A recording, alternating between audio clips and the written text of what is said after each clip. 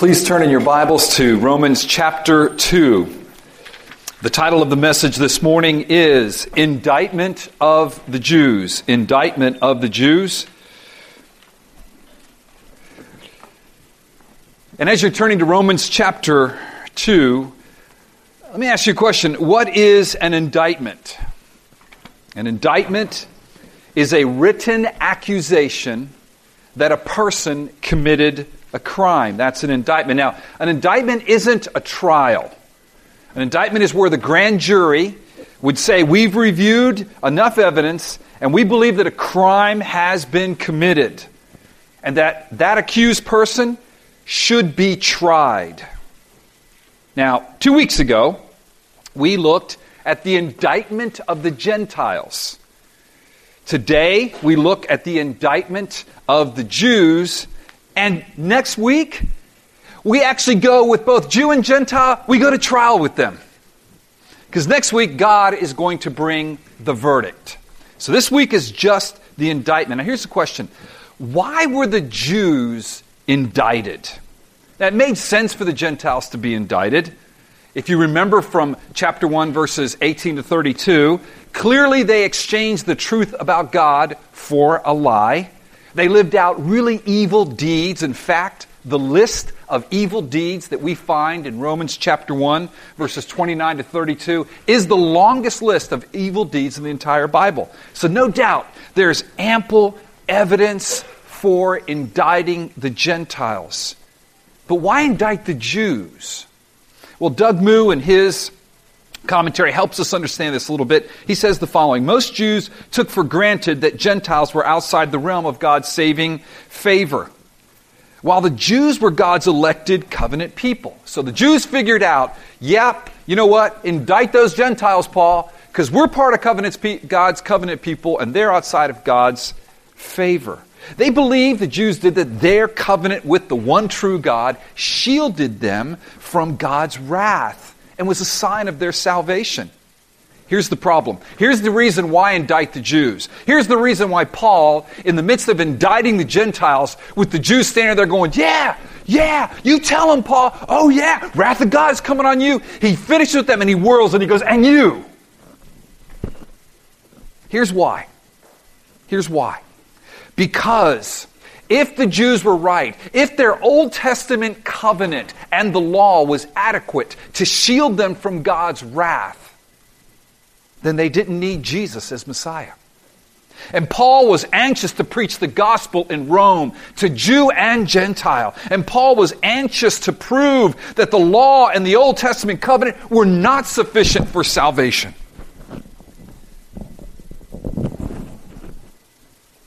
To inherit God's promises, the Jews must believe in Jesus. Look at this quote with me from Thomas Schreiner's commentary. Paul's purpose in 2:1 to 3:8 is to show that the Jews are not exempt from judgment. Indeed, to indict the Jews as sinners was even more important, for it was commonly accepted that Gentiles were sinners.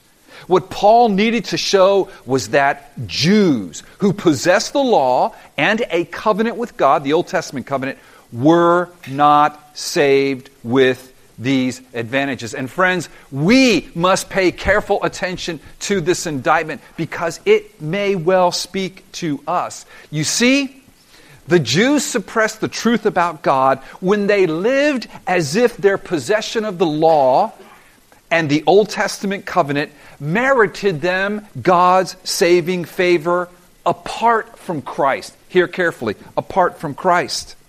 Now you may say to me, Al, I don't get it. How does this speak to me if you're a Christian? I mean, by God's sovereign grace, Al, by the way, I am now entering into a form of speaking called a diatribe, which is what Paul's doing in this text. I am creating a fictional student or opponent, you. And I'm speaking for you, and I'm going to speak for you and for me. This is called a diatribe. This is what we have in this text. So you're saying to me, hey Al, why does this have anything to say to me? By God's sovereign grace, I've repented. I believe in Christ as the only grounds upon which God's saving favor has come to me. I believe that Jesus came and lived the perfect life that I could not live. We sang about that. I believe that Jesus then died on the cross to remove the wrath of God off of me and to give me the favor of God that He earned. I believe that Jesus rose from the dead to secure the forgiveness for my sins. And I believe He ascended into heaven and that He's seated at the right hand of the Father and that He sent the Spirit to me to open my blind eyes and soften my hard heart so that I might repent and believe. How could this indictment speak to me? And furthermore, Al, in case you haven't noticed, I'm not Jewish. So how in the world can I rely on the law and the Old Testament covenant as my salvation with God when I don't even have them? I'm outside the covenants. Remember, I was one of those guys outside the covenant. No hope, no promise, no people. That was me. I mean, I would never look to anything else for my righteousness other than Jesus. Really? Would possibly you be tempted to put your confidence in something or someone outside of Jesus for your access to God or your righteousness before God or your confidence with God? Now, yeah, you're not a Jew, so it wouldn't be the Old Testament law. Got it. But could it be something else? Here's another way to ask it. Do you live every day by faith alone in Christ's righteousness alone as your confidence before God? Is this your functional thinking? Or could you be tempted, my dear friend? Could we be tempted to think that after initially gaining our salvation before God by faith in Christ alone and gaining God's favor by faith in Christ alone, somehow we keep it through our obedience to the law? Could we, after years of walking with God, subtly or not so subtly, begin to think that we have God's favor because of our good deeds, which we should have, deeds of the Spirit, renew? Could we be guilty of adding some of our righteousness to Christ's righteousness in order to gain anything from God? And could we, smuggling in some of our own righteousness imperceptibly over the years, kind of result in us feeling a little bit superior to others? I mean, have you looked around lately in South Florida? You could start thinking that, you know what? I'm maybe a little bit better than most here because at least I'm trying to live for God. Maybe I'm even better than most seated around me right now in this auditorium. Have we subtly felt like God owes us something? Because, we are walking with God and we are being relatively good boys and girls these days. Has a little bit of an entitlement attitude crept into you recently? Well, that all can happen when we give in to the temptation to add anything to the righteousness of God, which is a foreign righteousness, a righteousness that God gives to us in Christ, that we receive by faith alone in Christ alone. When we give in to the slightest temptation to import some of our righteousness into that righteousness as the reason for having any confidence to approach God, then friends, we do fall under the same indictment.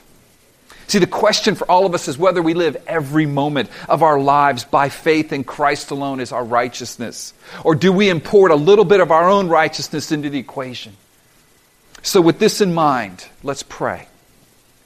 Let's pray and let's read together the indictment. And let's read with hearts that are open to God, the Holy Spirit, who is with us this morning to teach us from His Word, to lead us into the place of 100% faith in Christ alone as our righteousness, so that we might not be self-righteous Christians, blunting the wonderful fruitfulness and power of the gospel in our own lives and in this church, misrepresenting God to a watching world, relying on our own righteousness for anything from God, but that we would rely solely, 100% by faith alone in Christ alone. Yes, as Jim said, by grace alone.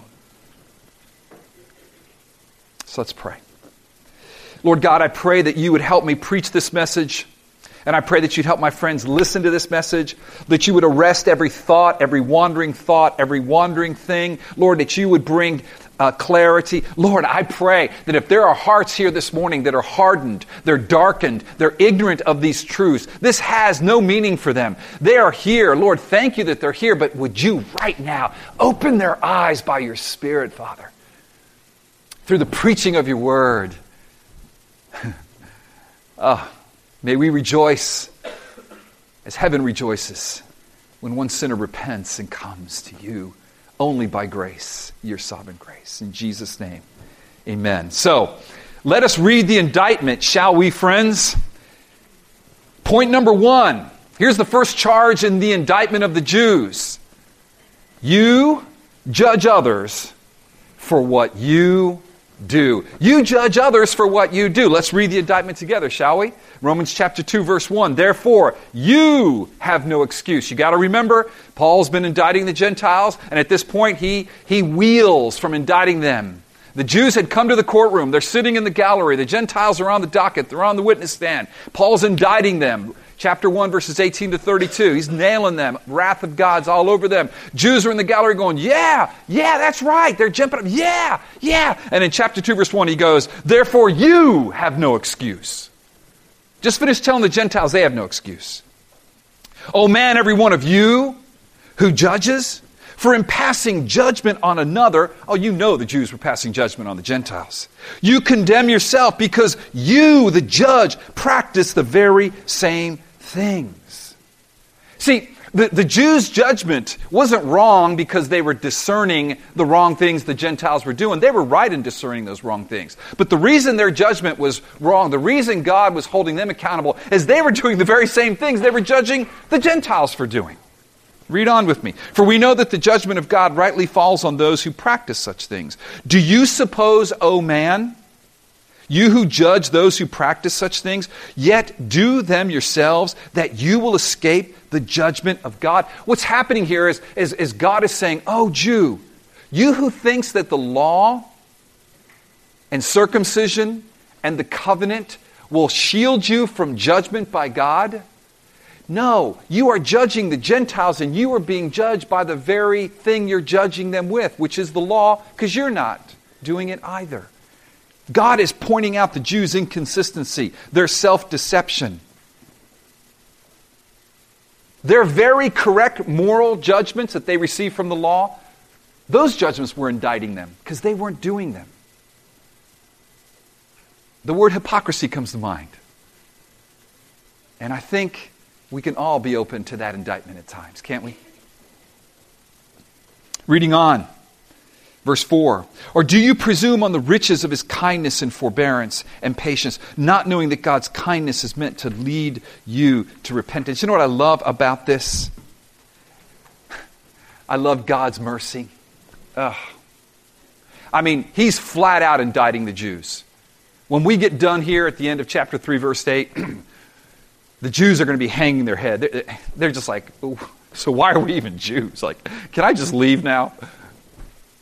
But in the midst of this indictment, God says, oh, but my kindness is designed to bring you to repentance. My patience is designed to bring you to repentance. My forbearance is designed to bring you to repentance. Oh, fellow Jew, Paul is preaching to them.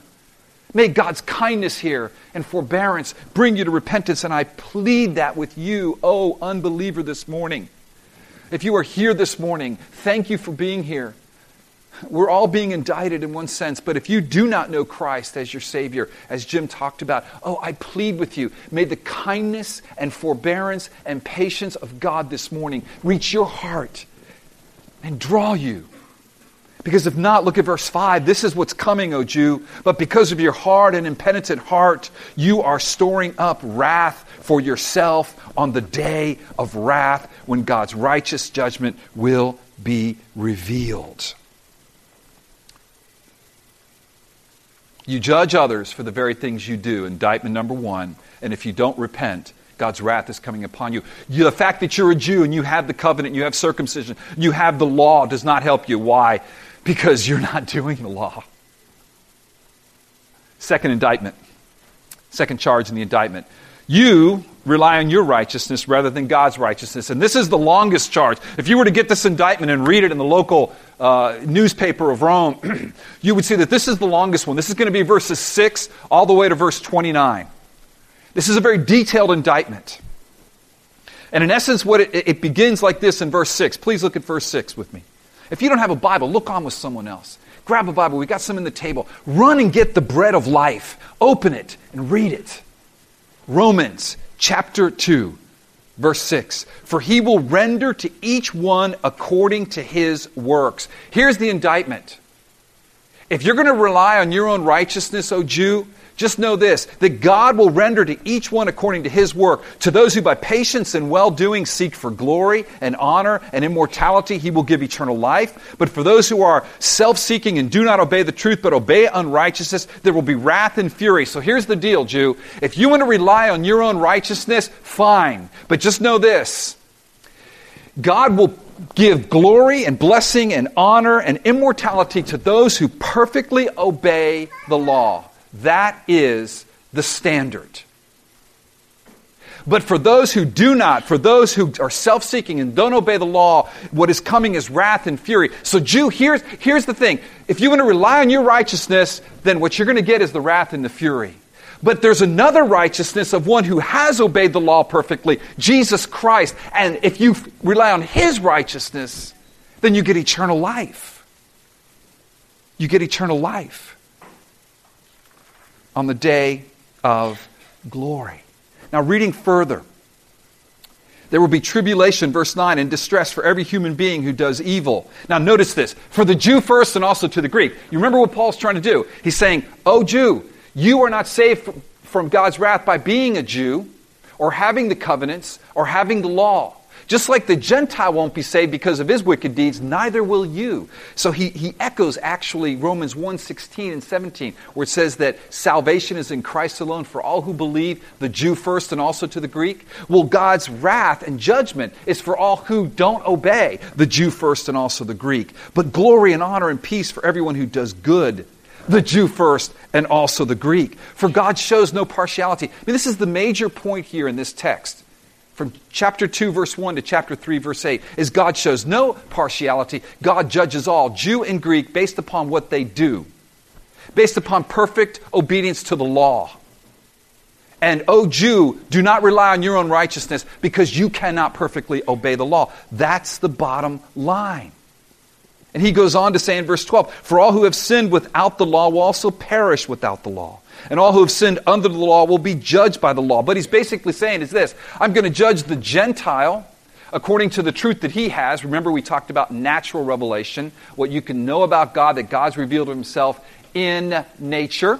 And there's truth there that the Gentile knows, and he's denied man's conscience from what God has revealed. And you, Jew, I'm going to judge you with the law that you claim is going to shield you from my judgment. No, it's not. You know what's right, but you don't do it. And then you judge them for doing the wrong.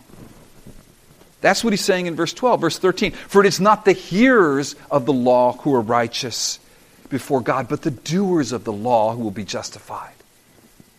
And so he goes on in verses 14 and 15, and he speaks about how the Gentiles will be judged and how the Jew would be judged. And he gets down to verse 16, on that day, the judgment day, according to my gospel, God judges the secrets of men by Christ Jesus. Their sin is defined by one thing, failure to obey the law. And the indictment is that they were relying on their own righteousness, which would fail them on that day when God judges the secrets of men's hearts. And friend, if you're here today and do not believe in Jesus, and do not live by faith in him alone, then your righteousness, your philosophy, your worldview, the way you think you should live your life, will fail you on the day when God will judge the secrets of all men's hearts by Christ. Now look at verse 17. He picks back up with the Jew. And this is a key verse because remember what Paul is trying to do here. He's trying to say that only the gospel can save you from God's wrath. Only the gospel can give you God's saving favor.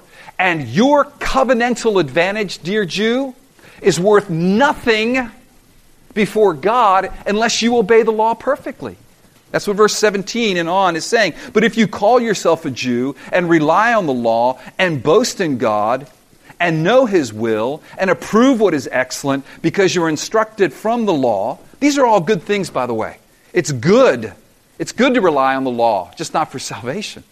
It's good to boast in God. It's good to know His will. The law reveals His will. The law is good. It's good to approve what is excellent. They approve what is excellent. They said, listen, what the Gentiles are doing is horrible. But they didn't do it. Look at this. Look at verse 19. And if you are sure that you yourself are a guide to the blind. The Jews were meant to be a guide to the blind. Remember, God chose them as a people because He was going to reveal through them the Savior, and the law was to lead them to that Savior, but they were to be a guide to the blind around them, those Gentiles all around them. A light to those in darkness. They were to be a light to those in darkness. An instructor of the foolish. They were to instruct the foolish Gentiles who were serving pagan idols.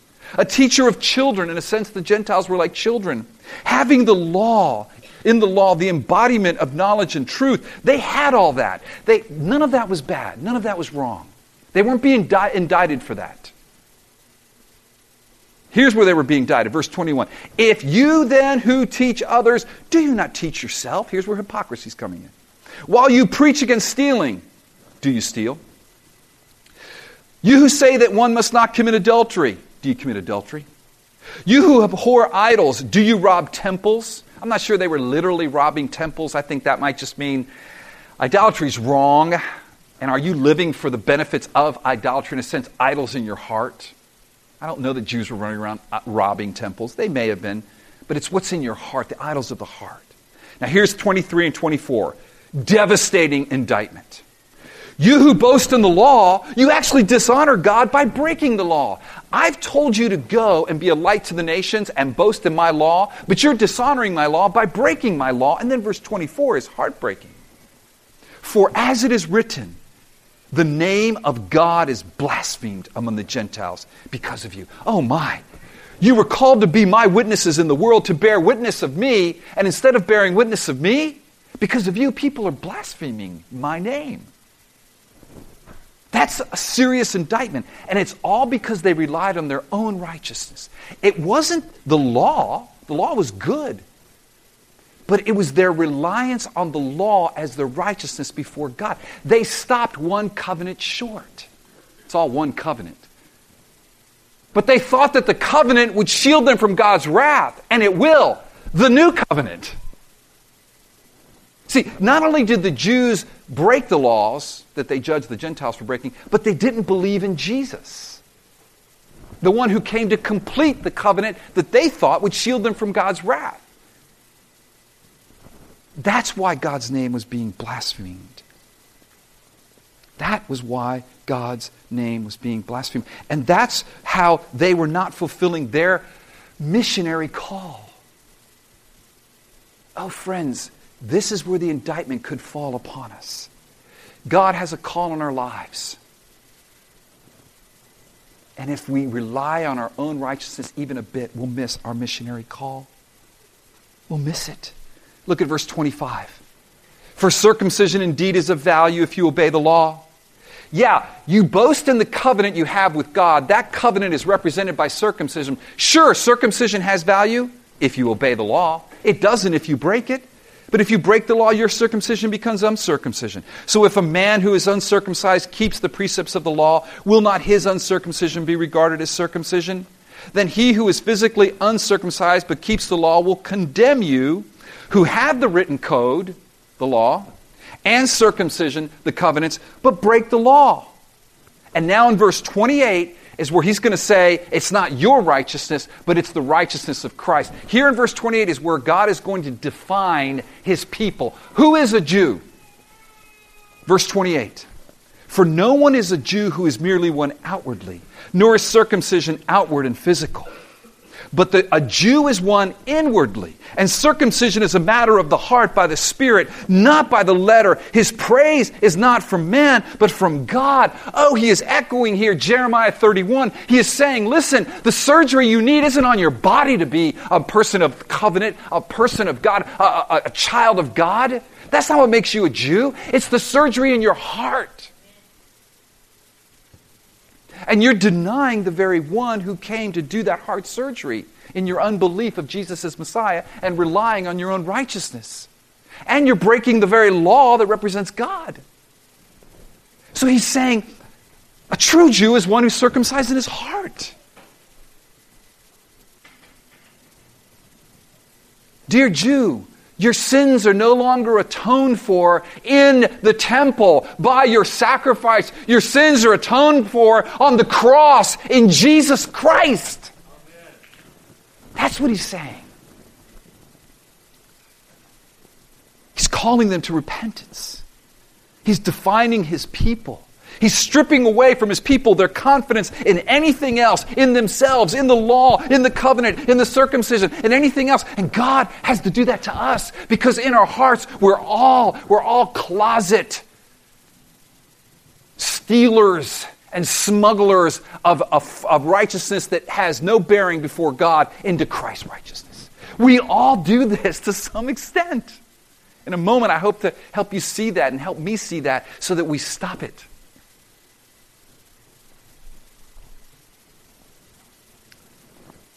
See, this circumcision of the heart, look at it again in verse 29.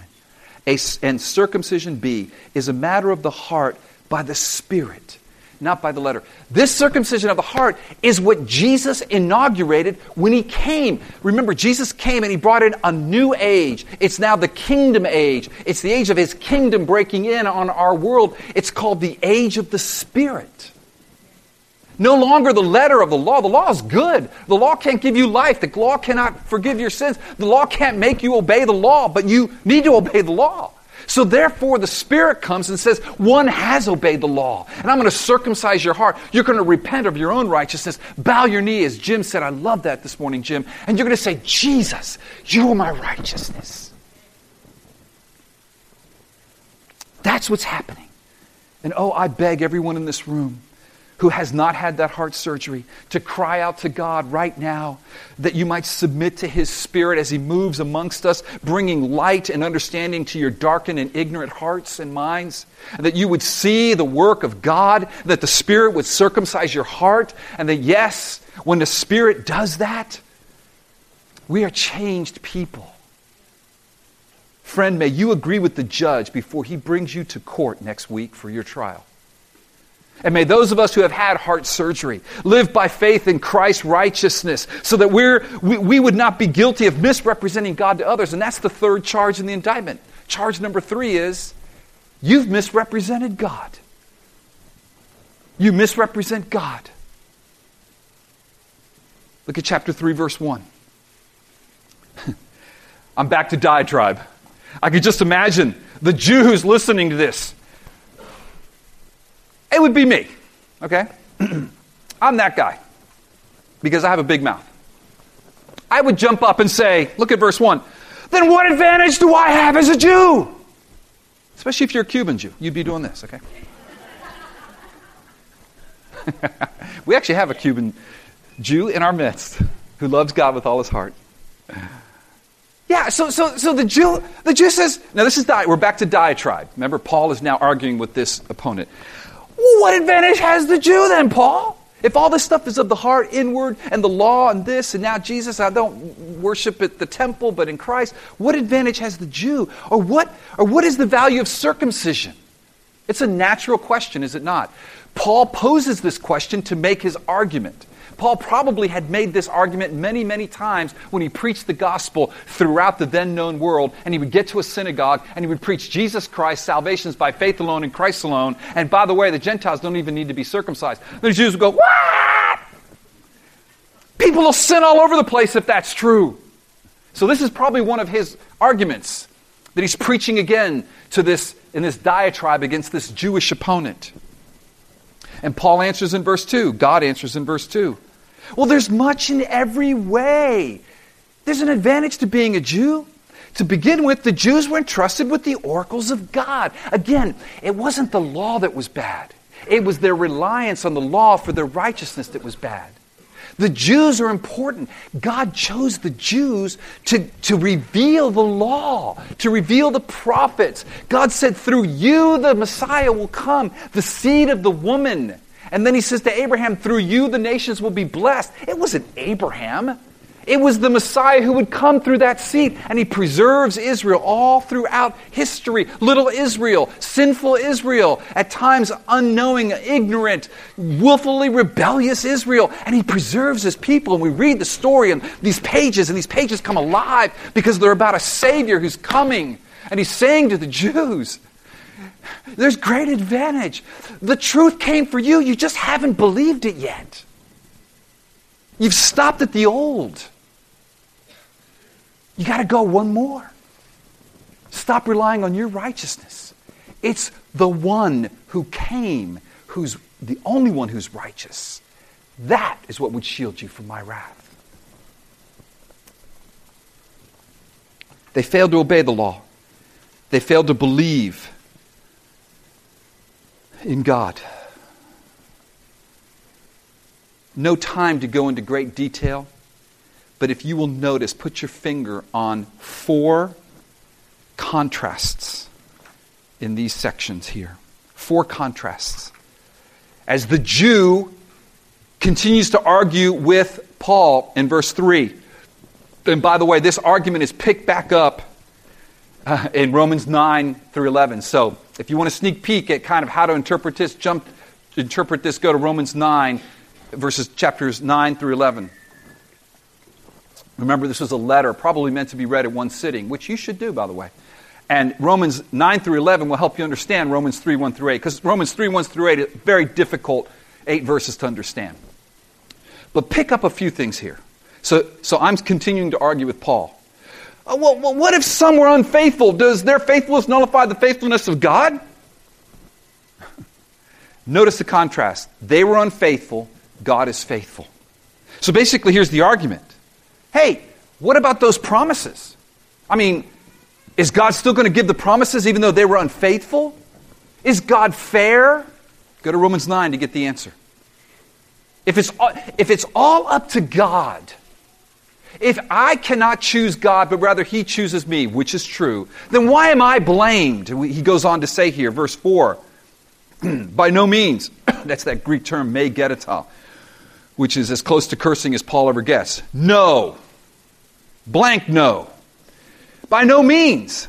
Let God be true. Here's another contrast. Though everyone is a liar. This is really true, guys.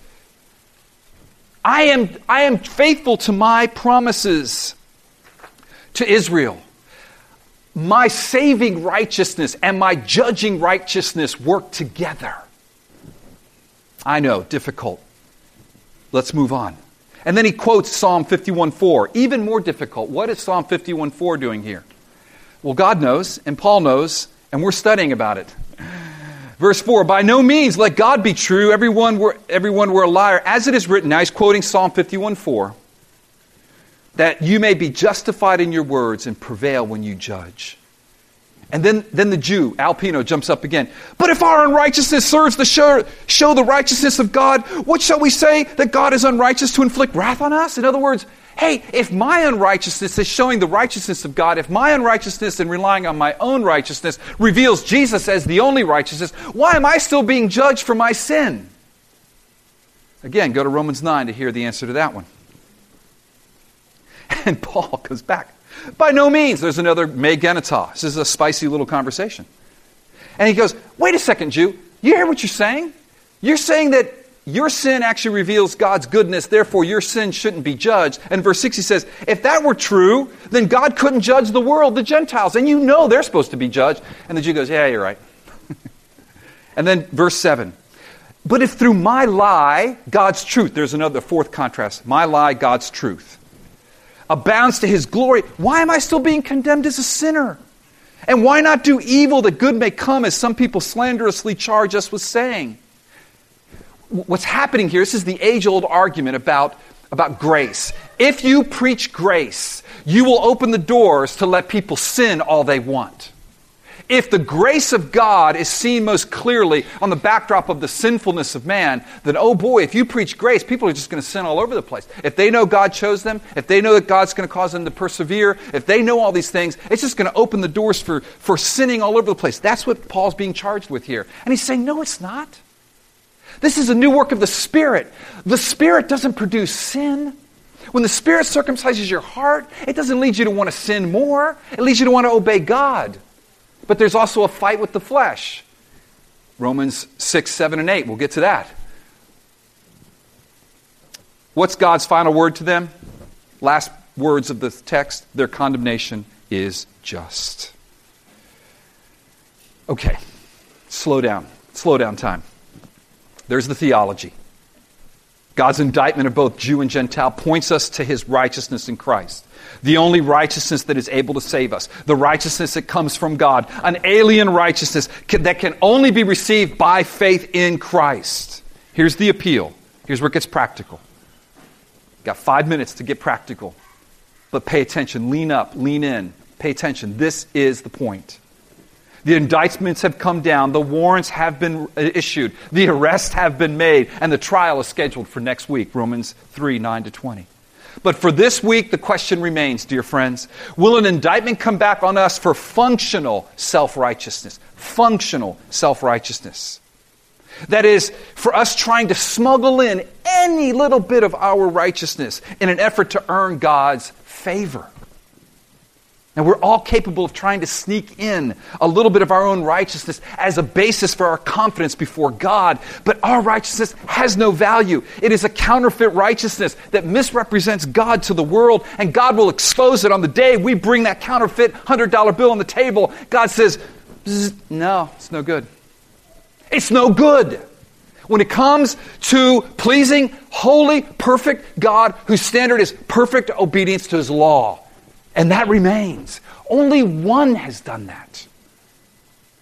Only one has done that.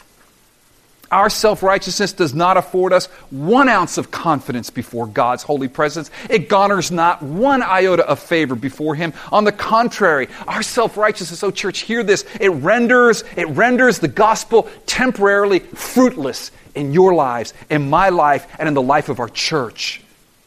And for that reason, we must expose it and repent of it. To that end, I want to conclude with some very helpful diagnostic questions from our friend Jerry Bridges that can expose our self-righteousness so that we might repent of it and cling to God's righteousness in Christ. We're going to post these on the website, Bentley. So there's a ton of them, all right? So don't freak out. If you want to write them, great, but let me just go through these. So these are some questions to help us diagnose our own souls. Do you tend to live by a list of do's and don'ts? Is it difficult for you to respect those whose standards aren't as high as yours? Do you feel you're better than most people? Do you assume that practicing spiritual disciplines should result in God's blessing? Think carefully about that one. If God's blessings are based on the perfect work of Christ, I'm not saying obedience isn't important. I'm not saying spiritual disciplines aren't important. Oh, they are, friend. Are you really earning God's blessings? Or are you just living out of the blessing that God has given you in Christ? And this is who you are. This is your new life. You live and breathe His Word. 5, has it been a long time since you've identified a sin and repented of it?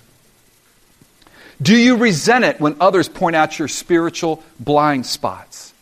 Do you readily recognize the sins of others, but not so much your own? Do you have the sense that God owes you a good life? Do you get angry when difficulties and suffering come into your life? Oh my, that one's gotten me a lot recently. When things just don't go right. Traffic jams, fender benders, whatever. Big one, 10. Do you seldom think of the cross? Do you live in a constant sense of guilt due to unfulfilled... 11. My bad. Go back to 11. I read them out of order. 11. Do you feel better about yourself and your relationship to God when you're obedient compared to when you're disobedient? This is a huge one, guys. Because if you feel better about yourself when you're obedient, then somehow you've snuck in a little bit of your righteousness. Your relationship with God cannot be based on your obedience. Your obedience is imperfect at its best. Does that mean you shouldn't be obedient? Of course not. That's that lie that someone accused Paul of there back in Romans 3. But it can't be the basis of your relationship. It cannot. Let's go to 12. Do you live in a constant sense of guilt due to unfulfilled expectations of yourself? Now this one is the flip side of the same proud, unbelieving coin. One side is self-righteousness. When this church gets more people like me who really are together, I attend everything, I give, I serve, I'm here in the morning, I'm cleaning this place up, I go to group. When we get more people like me, we're really going to start, we're going to start preaching the gospel. Who is that person over there? They look a little weird. That's one side of the coin, okay? The other side is, oh, woe is me.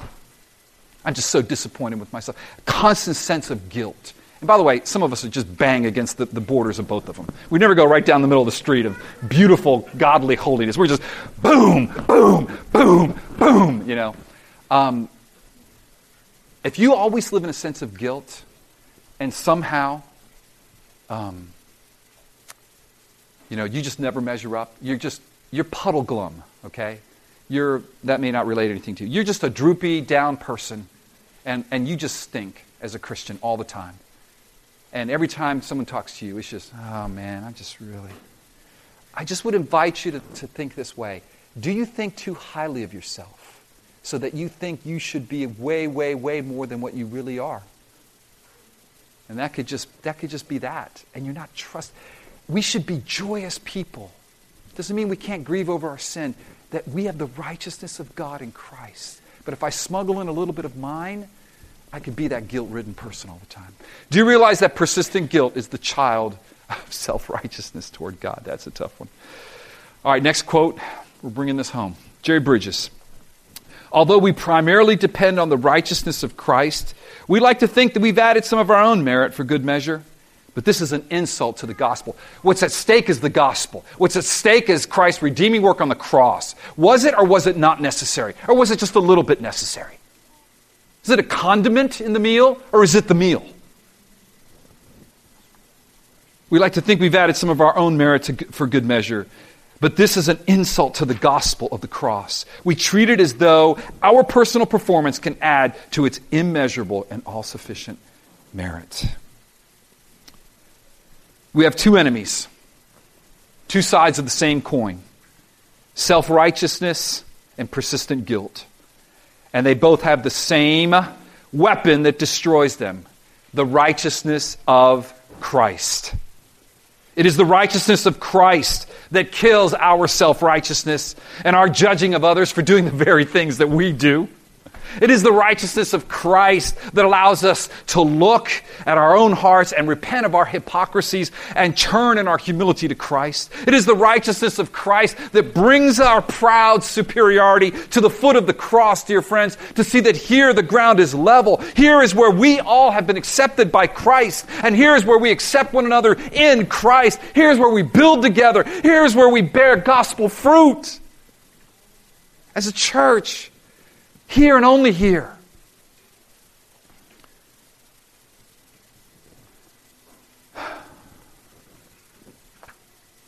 The goal of this text is to indict us all as sinners, so that in the courtroom of God's justice, we would cry out for the one righteousness, the only righteousness that can save us from God's wrath, the only righteousness that produces gospel fruit that brings glory to God, the righteousness of God revealed in Christ Jesus, given to us by God, received as a gift from God by faith alone, in Christ alone. Let us pray, and then we're going to stand and sing of the wonderful cross. Bow your heads, please, in reverent prayer.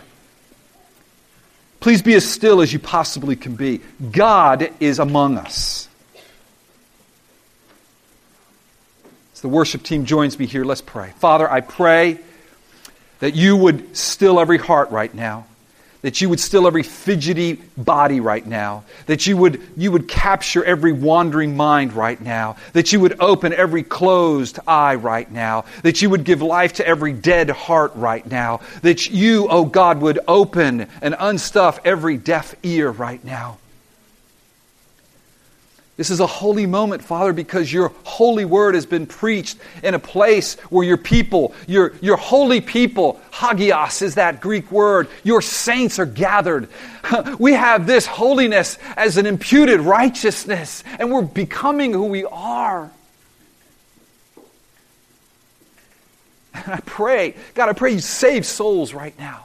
God, I pray that you would open eyes of youth or teens that could care less about what's been going on, and suddenly you would arrest them. Lord, you would come, you would wheel and indict, and they would fall to their knees and repent. Lord, not by human hands or human voices or human words, but by the hand of the Holy Spirit written on the hearts of men and women. The Word of God, the gospel of Jesus Christ.